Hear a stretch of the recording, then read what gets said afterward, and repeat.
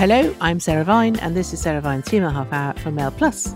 I'm joined this week, as every week, by my friend and co-host Imogen Edwards-Jones. Coming up on today's show are books, TV and film finally reflecting that life after 40 exists for women. Anyway, we'll be talking to Alexandra Potter, one of a wave of best-selling writers who are seeing their books about 40-something love go to the top of the charts. Plus, are supplements actually doing us any good? We'll be talking to Dr Linea Patel and asking if we ought to think before we buy. Imogen, I have to say that I take so many supplements. In fact, can I just say what happened to me yesterday? Is your wee brown due to the amount of supplements you're taking? I got up very early because I had to do an early thing and I chucked down a whole load of supplements, and then I was walking down to the tube and then I just threw up. I've done that before. Because I'd obviously taken vitamin C or something and my stomach was like, no. I think if you take a B on an empty stomach. Something like that. And it was really embarrassing. I had to throw up outside Metro Bank. Well, so you couldn't say it was morning yellow. You couldn't say it was morning sickness. So I'm too old for that. It's obviously not going to be morning sickness. So it was awfully embarrassing. All the builders were looking at me. Oh my God. So anyway, that's been my week. How's yours? Well, talking about being elderly, so my daughter was 18 on Monday. That's ancient. She's very old. Time to retire her. Yes. Kick her out. Get her to stop paying rent. Oh, God, if only she'd just tidy her room. I mean, that's the basics. Do you know what? I collected 17 glasses this morning. Oh, my goodness. You sort of wonder, where have all the forks gone? Yeah. My daughter went through a phase of throwing them in the bin by mistake. Oh, when she would throw teaspoons. Teaspoons. There were never any teaspoons. No, they've all gone. And I realised what was happening was that they were being thrown in the bin by mistake. Well, at least she's doing some tidying by throwing away. Yes.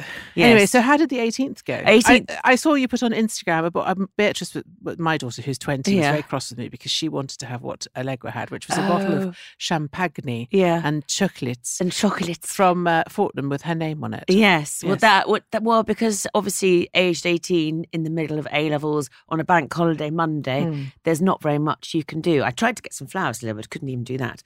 So that's all we did. And then I took her out to supper, and that's that. But nothing makes you feel old more than that. Although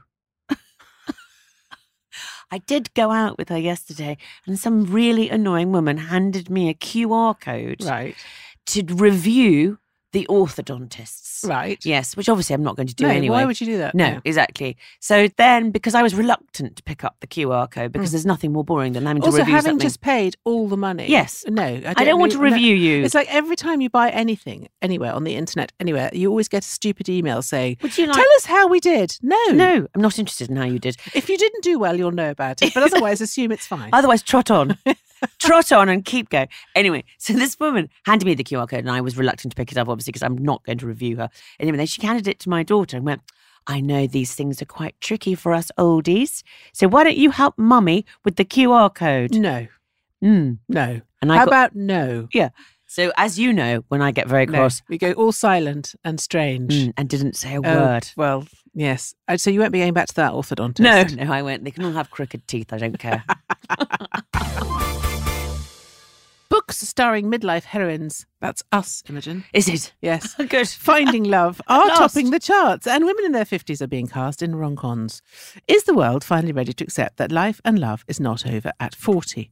Our next guest is Alexandra Potter, whose book Confessions of a 40-something F-Up is one of the bestsellers leading the charge. Alexandra, hello. I love that you have the F word in the title of your book. It's very good.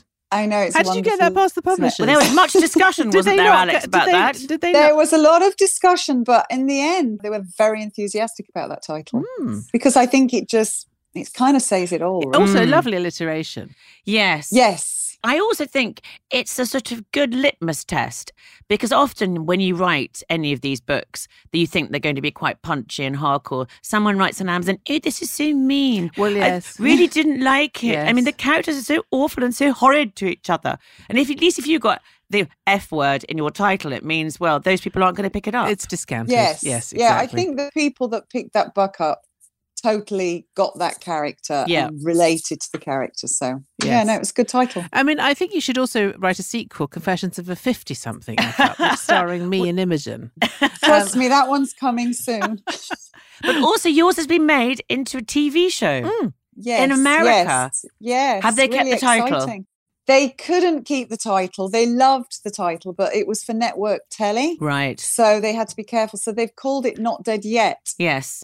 But so tell me, I mean, Imogen's written a very, very funny book called Have You Got Anything Stronger? About yes. and all it's a great title. Thank you, my love. I think the idea that women, because in the past we used to just be dismissed as hysterical and mad and menopausal, which of course we all are. We are, yeah. But now everyone seems to be finding it quite entertaining, which it is also. Well, I think it's also real, isn't it? Definitely the feedback I've got from my book is that people like to read about real life and their own lives. And also lives don't finish when you're 35. No. They go on and lots of things happen and they want to read about it.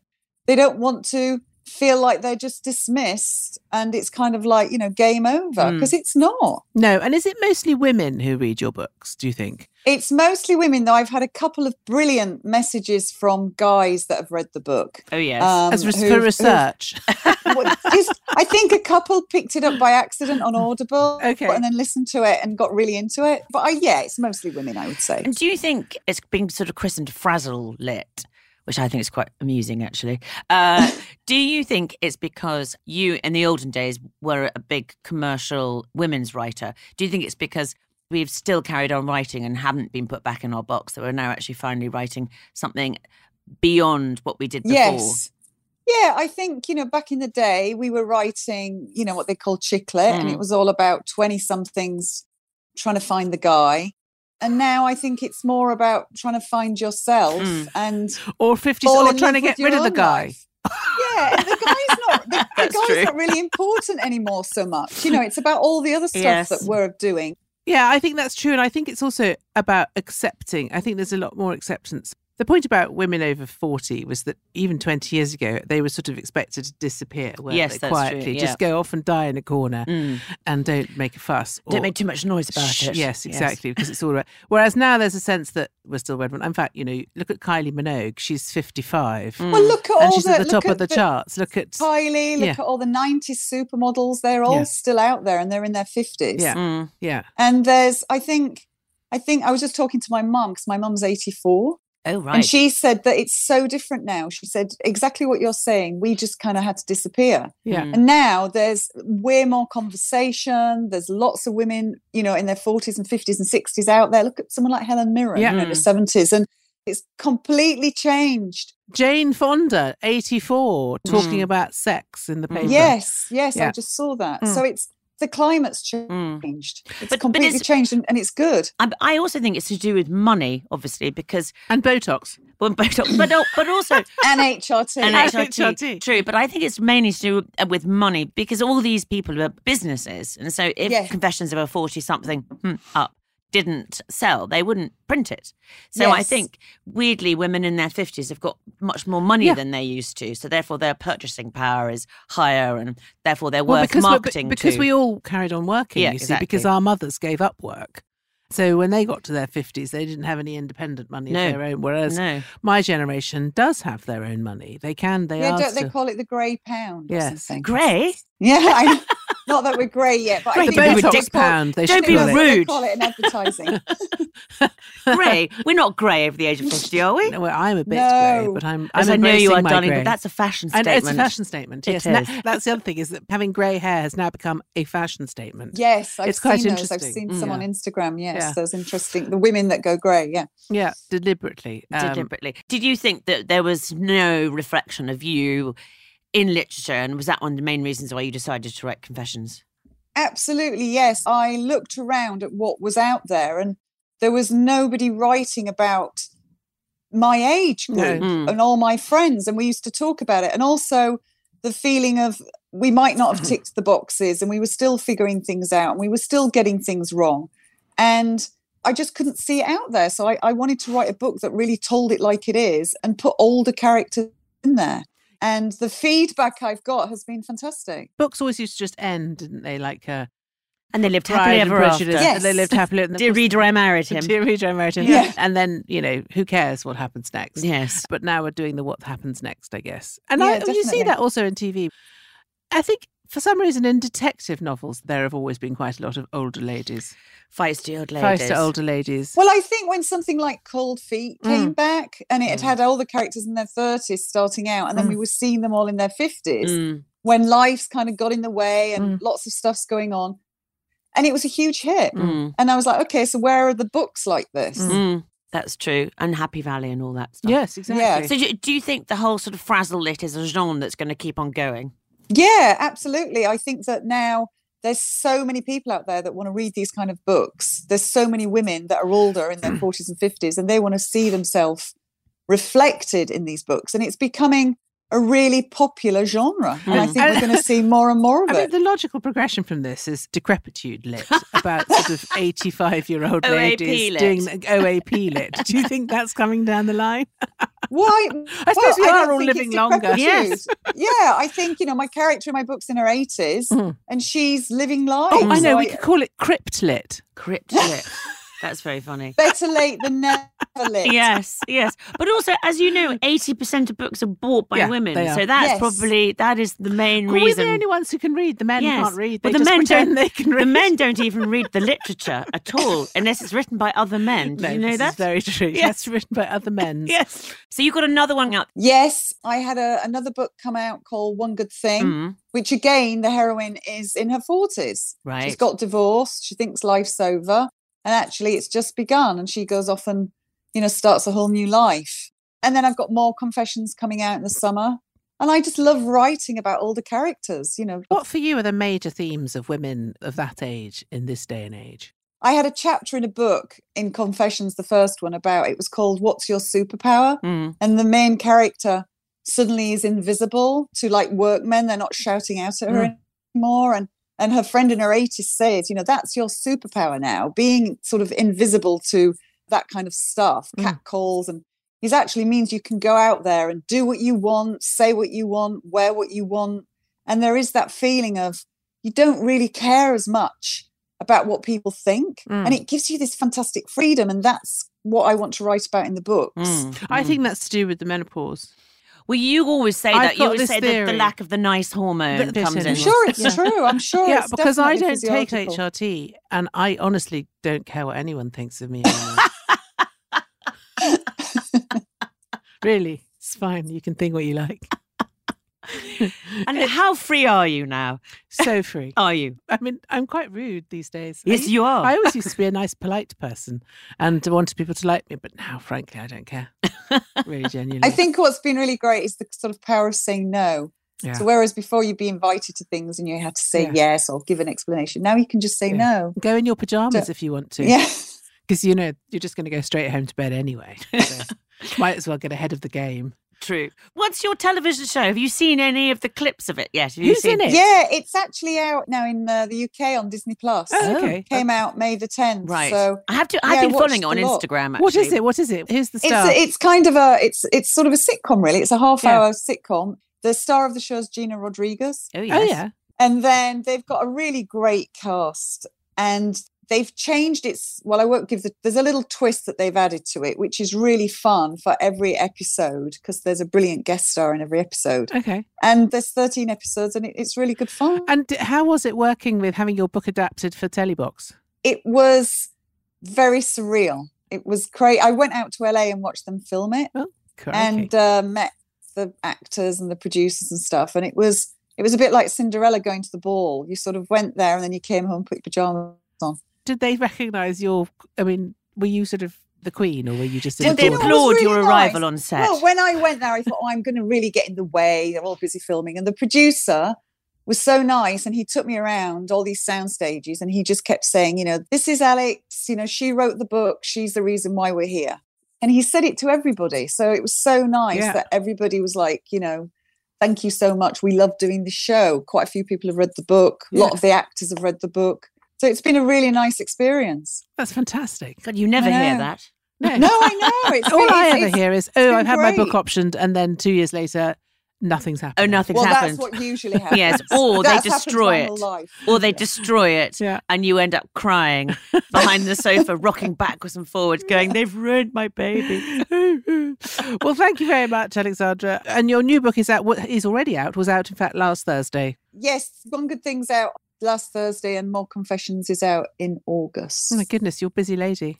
I know. But you know what? It's actually nice because I've gone through periods where there's just nothing going on work-wise.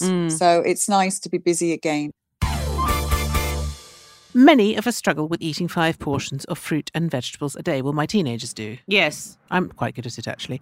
And they try to bridge the gap by taking supplements and vitamins. But recently, the industry has come under fire, with some people saying that the little pills do nothing or little or nothing for you and that they are a waste of money. So here to shed some light on that is Dr Linea Patel, registered dietitian and sports nutritionist. Hi, Linea. Thanks for joining us. Pleasure. Now, I have to say, an inveterate vitamin popper. Are you a pill popper? Yeah, I am, because I don't know. I take vitamin D because my doctor says I have no vitamin D, literally none. Every time I have a blood test, they go, you've got no vitamin D. Quick, take some vitamin D. So I do that. I take zinc because I'm always ill. And someone said to me, if you take zinc, that helps with your immune system. And then I do take a multivitamin. But the other day, as I was saying earlier to Imogen, I took it too early in the day and then I threw up in the streets. I know, which is very attractive. But anyway, the whole point is, I mean, we do spend a lot of money. I don't know do you know, Dr. Linea, what the amount of money spent a year on this sort of stuff is? I don't know the exact number, but what I do know is that 40% of us in the UK take some sort of supplement. So almost half of us. And what's your view? I mean, are they really a waste of money? Well, you know what? That's a fantastic question. And what, can I say, pisses me off? Yes, you certainly can. Yes. Yes. What really pisses me off sometimes is statements that come out by, professors and scientists that kind of just oversimplify things and say supplements don't work, because that is absolutely an oversimplification. There are specific supplements that do have a role, like Sarah, you mentioned vitamin D, for example.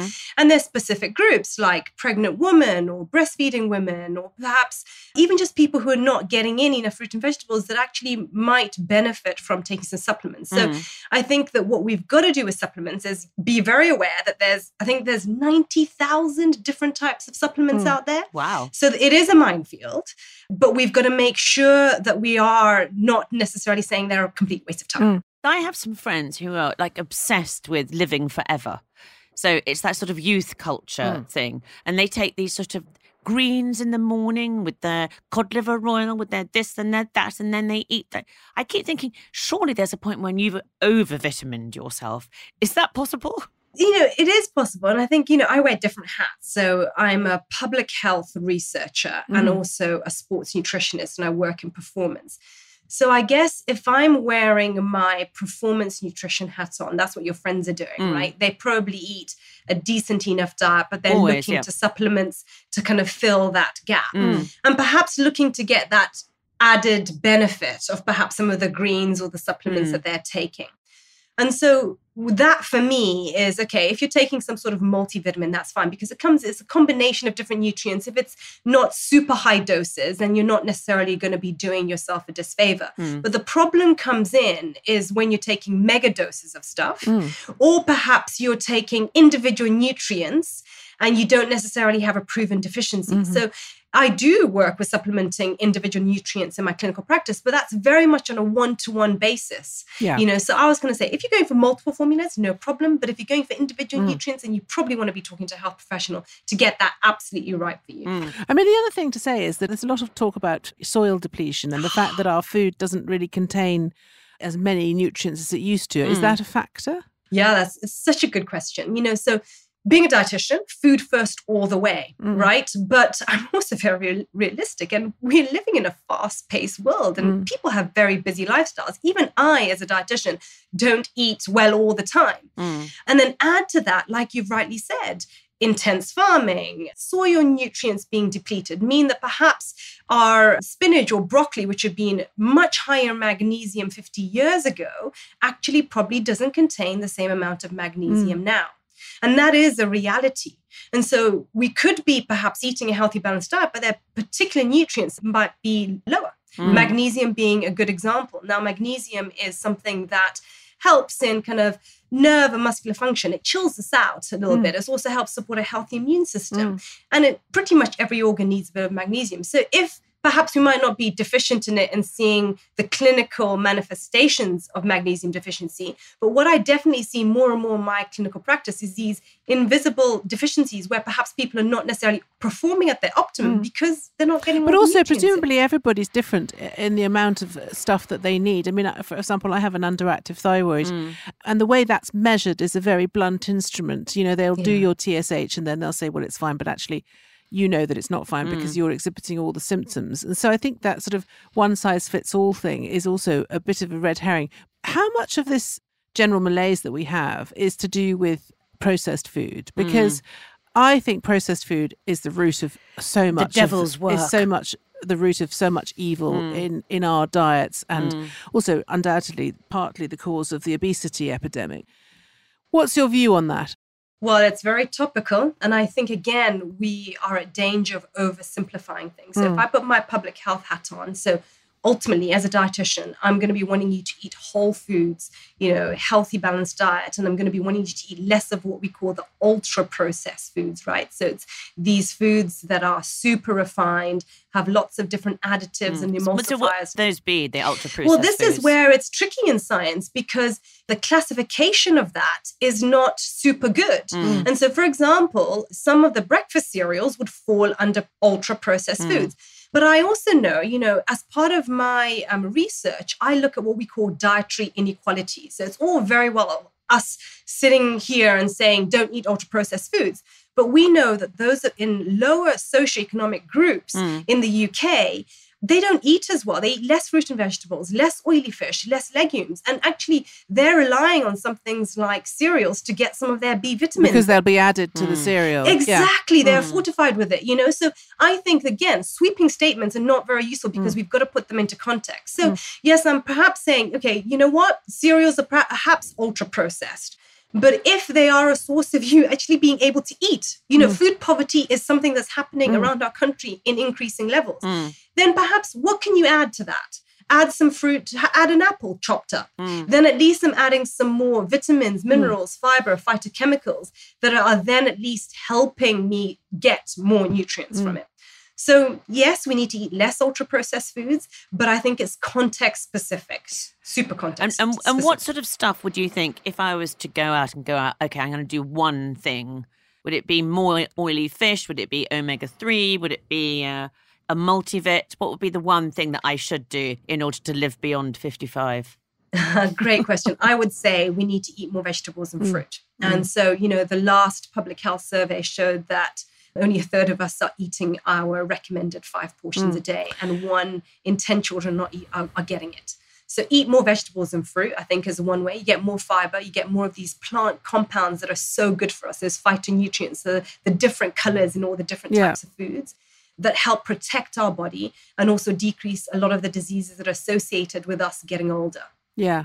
And can I ask a question? Frozen fruit and veg, does the frozen stuff have the same level of nutrients in it, or is it not as good? It absolutely does, and sometimes maybe even a little bit more. Really? How's that? So, well, because vitamins are very delicate and they decrease in concentration with light, with heat, and with time. And so frozen fruit and vegetables very often are taken straight out of the farm and they are then processed immediately. And so when you think perhaps of other vegetables that are picked and then they're standing in one of our supermarkets under a bright light for a long period of time, so you could argue that actually frozen fruit and vegetables have higher amounts of vitamin C, for example. Well, that's interesting because they're much cheaper, aren't they? Yeah, and of course they last much longer. Exactly. And you can have, you know, the stuff that is not in season still in your freezer. So no, my freezer always has frozen fruit and vegetables because I think that's a fantastic way of us getting in more of our fruit and vegetables in an inexpensive way. And if you microwave them, does that kill everything in them, or is that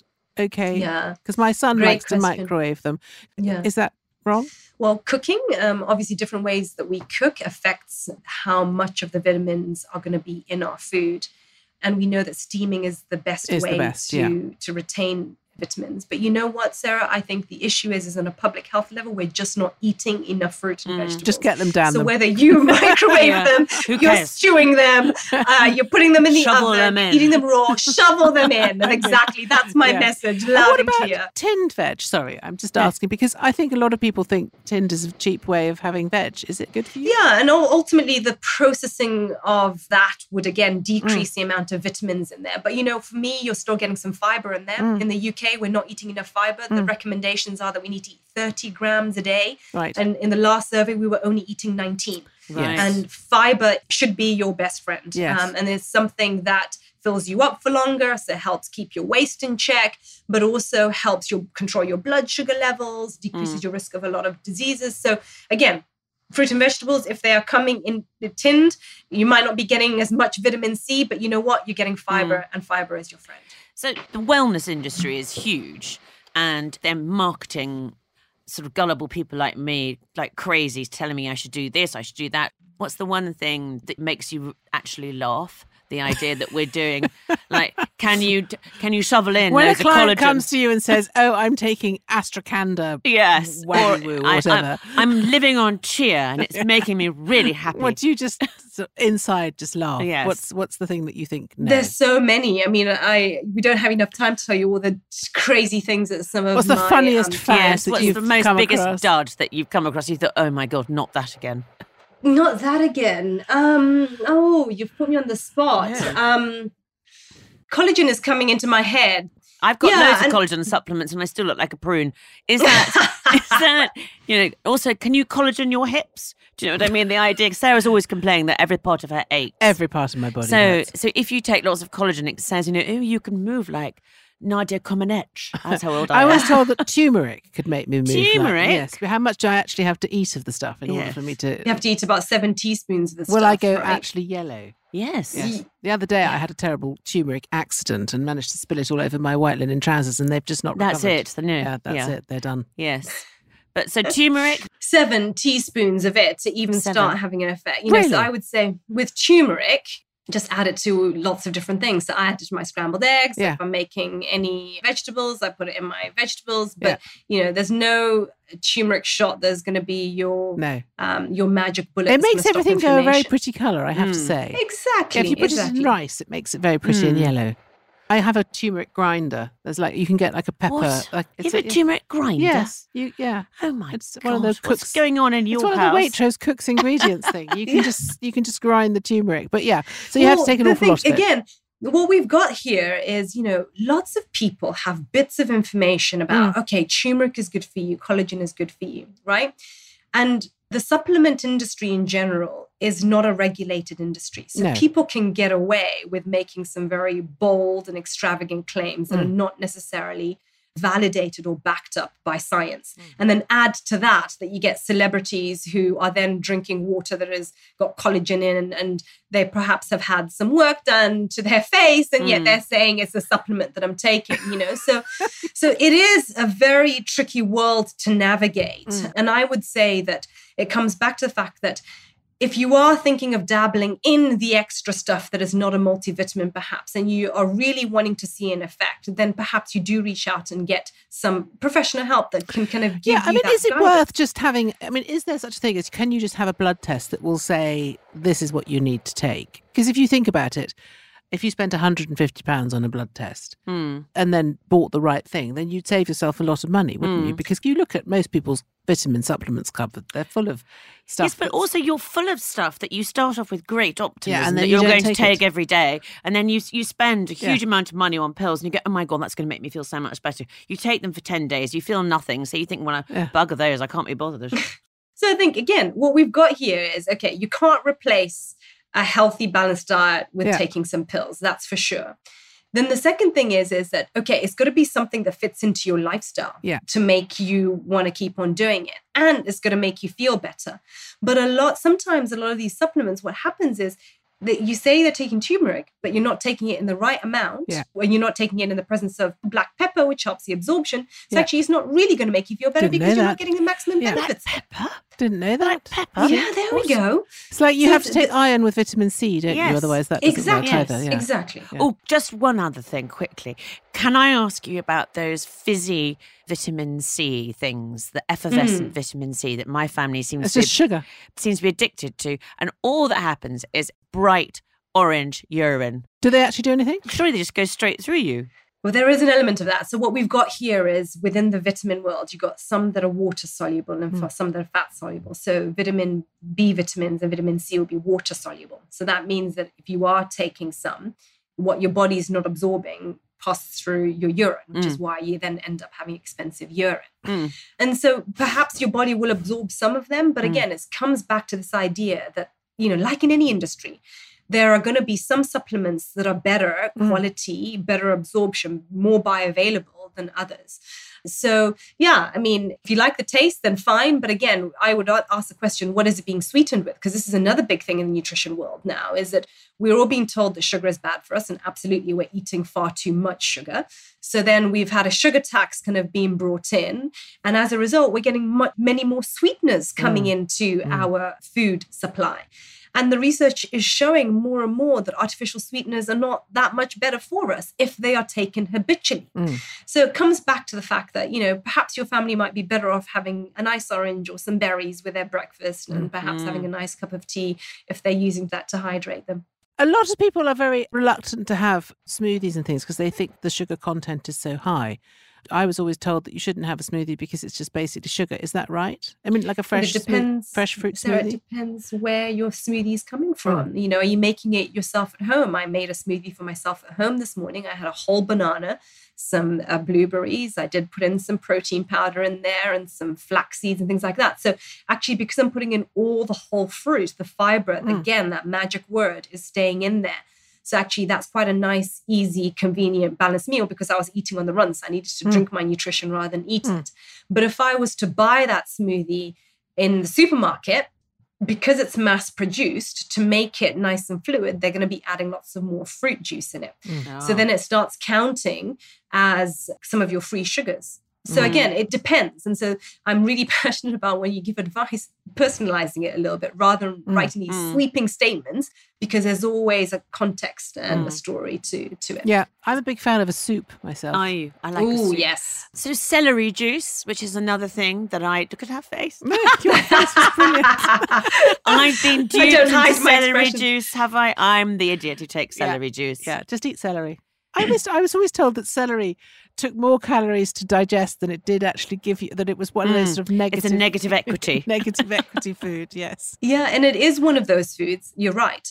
But there are also some plant compounds in celery that are thought to have all these benefits in terms of I only ever eat celery in a Bloody Mary, I'll be honest. Okay. So then I'm also getting tomatoes and that's vodka. your 5 a day right there. That's my 5 a day right there. There we go. In a Bloody Mary. That works. And is there such a thing, because there's so many sort of not urban myths, what are they called? Yeah, urban myths. What about alkaline food and acid food? And, the reason why celery is so good for you is it's because it's an alkaline food. It's supposed to take away the heat of, like, alcohol, which is an acid. I mean, is this rubbish? It's absolute rubbish. I love you. I think let me not also make sweeping statements because if we think of it, if we think of it, so the alkaline foods, your plant-based foods in general are thought to alkalinize your body, and then acidic foods are more like your meat or refined carbohydrates. Now, the body is amazing because the body already does its own acid-base balance, okay, and that's what your kind of kidneys are for. And so actually, if you're eating a healthy, balanced diet, you don't need to be super worried about alkalizing it or an acid. Obviously, there's different circumstances where somebody might need to include more of an alkaline food than others, but that's a very clinical, specific condition. But for the majority of us, healthy, balanced eating and your acid alkaline levels are going to be just right. You don't need to kind of worry then about getting in extra celery juice. Sorry, another question. I'm like a sort of excited schoolgirl. Another question, gut biome. That was another big sort of fashionable thing. We can't absorb our food because we don't have the right gut biome. Is this true? That is absolutely true. So what's interesting, so when I studied nutrition 15 or so years ago, that we didn't even learn about that in university. And then the last, I would say, 10-ish years is kind of the big thing in nutrition, So our gut bacteria basically are the ones that rule our health. They're the ones that don't just digest the food, but they determine what hormones are made. They determine your metabolism. They determine everything about you. So when you eat, you've got to not just think about what you're eating for yourself. You've got to think about what you're eating to nourish your gut bacteria. And those gut bacteria love plant-based foods, fiber. So giving your bacteria fiber is like giving a 5-year-old a box of Smarties. They go crazy for the stuff. They love different colors of fruit and vegetables. So that's why dietitians and nutritionists talk about eating the rainbow. And what they don't really like is too much sugar, too much processed foods, lots of alcohol, and a very, very high saturated fat diet or artificial sweeteners. So again, it comes back to balance, but focusing more on what they do like. So you're kind of nourishing your gut. And so would you say that supplementing your gut biome is just, broadly speaking, quite a good idea? So that's an interesting question, because when we talk about gut microbiome, we talk about these things called probiotics, which are basically the bacteria that are living in our gut. And so you would think that if I want to have more of the good bacteria in my gut, I should be taking a probiotic, okay? But what's interesting, the research is showing that your gut bacteria, basically think of it like a beautiful ecosystem, like a rainforest in the Amazon, okay? With all these different species. Now, when you're taking a probiotic supplement, you might only have 4 species in that probiotic supplement.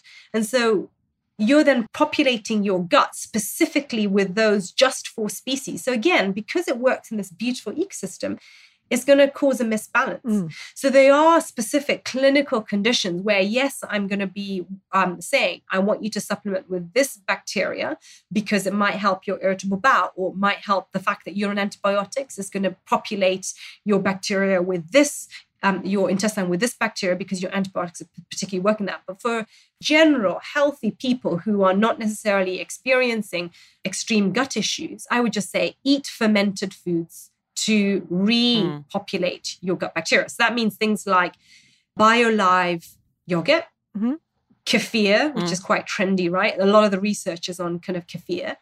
Kimchi? Exactly. Sauerkraut. So a lot of the traditional diets around the world. So kimchi comes from Korea. Sauerkraut comes from Germany. So in Zambia, I grew up in Zambia, and we have again, a fermented milk that we naturally would have in our traditional diets. It seems to be that lots of traditional diets contain these fermented foods. I actually really like live yogurt. It's one of my favourite things. Me too. With honey. Sourdough bread as well. Artisanal, proper sourdough bread counts. With butter and Marmite. There you with go. Butter and Marmite. And also maybe unpasteurised foods. Are we supposed to eat those? That's the other fashionable thing. Yeah, so I guess with that, again, you always have to be careful where it's going to coming from, because whilst it's unpasteurized, it might come with bacteria, exactly, that could cause you to be sick. So again, fine balance. So again, you're maybe looking at some cheeses, for example, are called fermented foods, but we know cheeses come with a lot of saturated fat. So again, what is that balance? And you as an individual, what works best for you? We could do like a whole series. Yes, on we this. could. Can we do that? Can we do? Because I have so many more questions which I haven't asked. But thank you so much. Thank that you. was absolutely brilliant, Dr. Linea. And thank you. My absolute pleasure. If you enjoy listening to The Half Hour, why not visit mailplus.co.uk/subscribe to get access to all our podcasts, videos, opinion pieces and more. If you want to get in touch, tweet us at mailplus, me at Westminster Wag. Imogen, how's it going with Elon? I am still locked out of Twitter. Great. Okay. Yes. Well, honestly, I have to say, after last week's disaster with Ron DeSantis, did you hear that? No. Ron DeSantis, the person who's trying to become the president of the United States of America, decided to launch his presidential bid on Twitter. Oh, yes, I saw that. And it went really badly wrong because basically the whole of Twitter went down. Right. So Elon really can't organise a piss up in a brewery. I don't think you should blame yourself. No. I don't think you should. Good. Anyway, you have been listening to The Female Half Hour with me, Sarah Vine, and social media bereft Imogen Edwards-Jones. Thank you for listening. Social media pariah, I should say.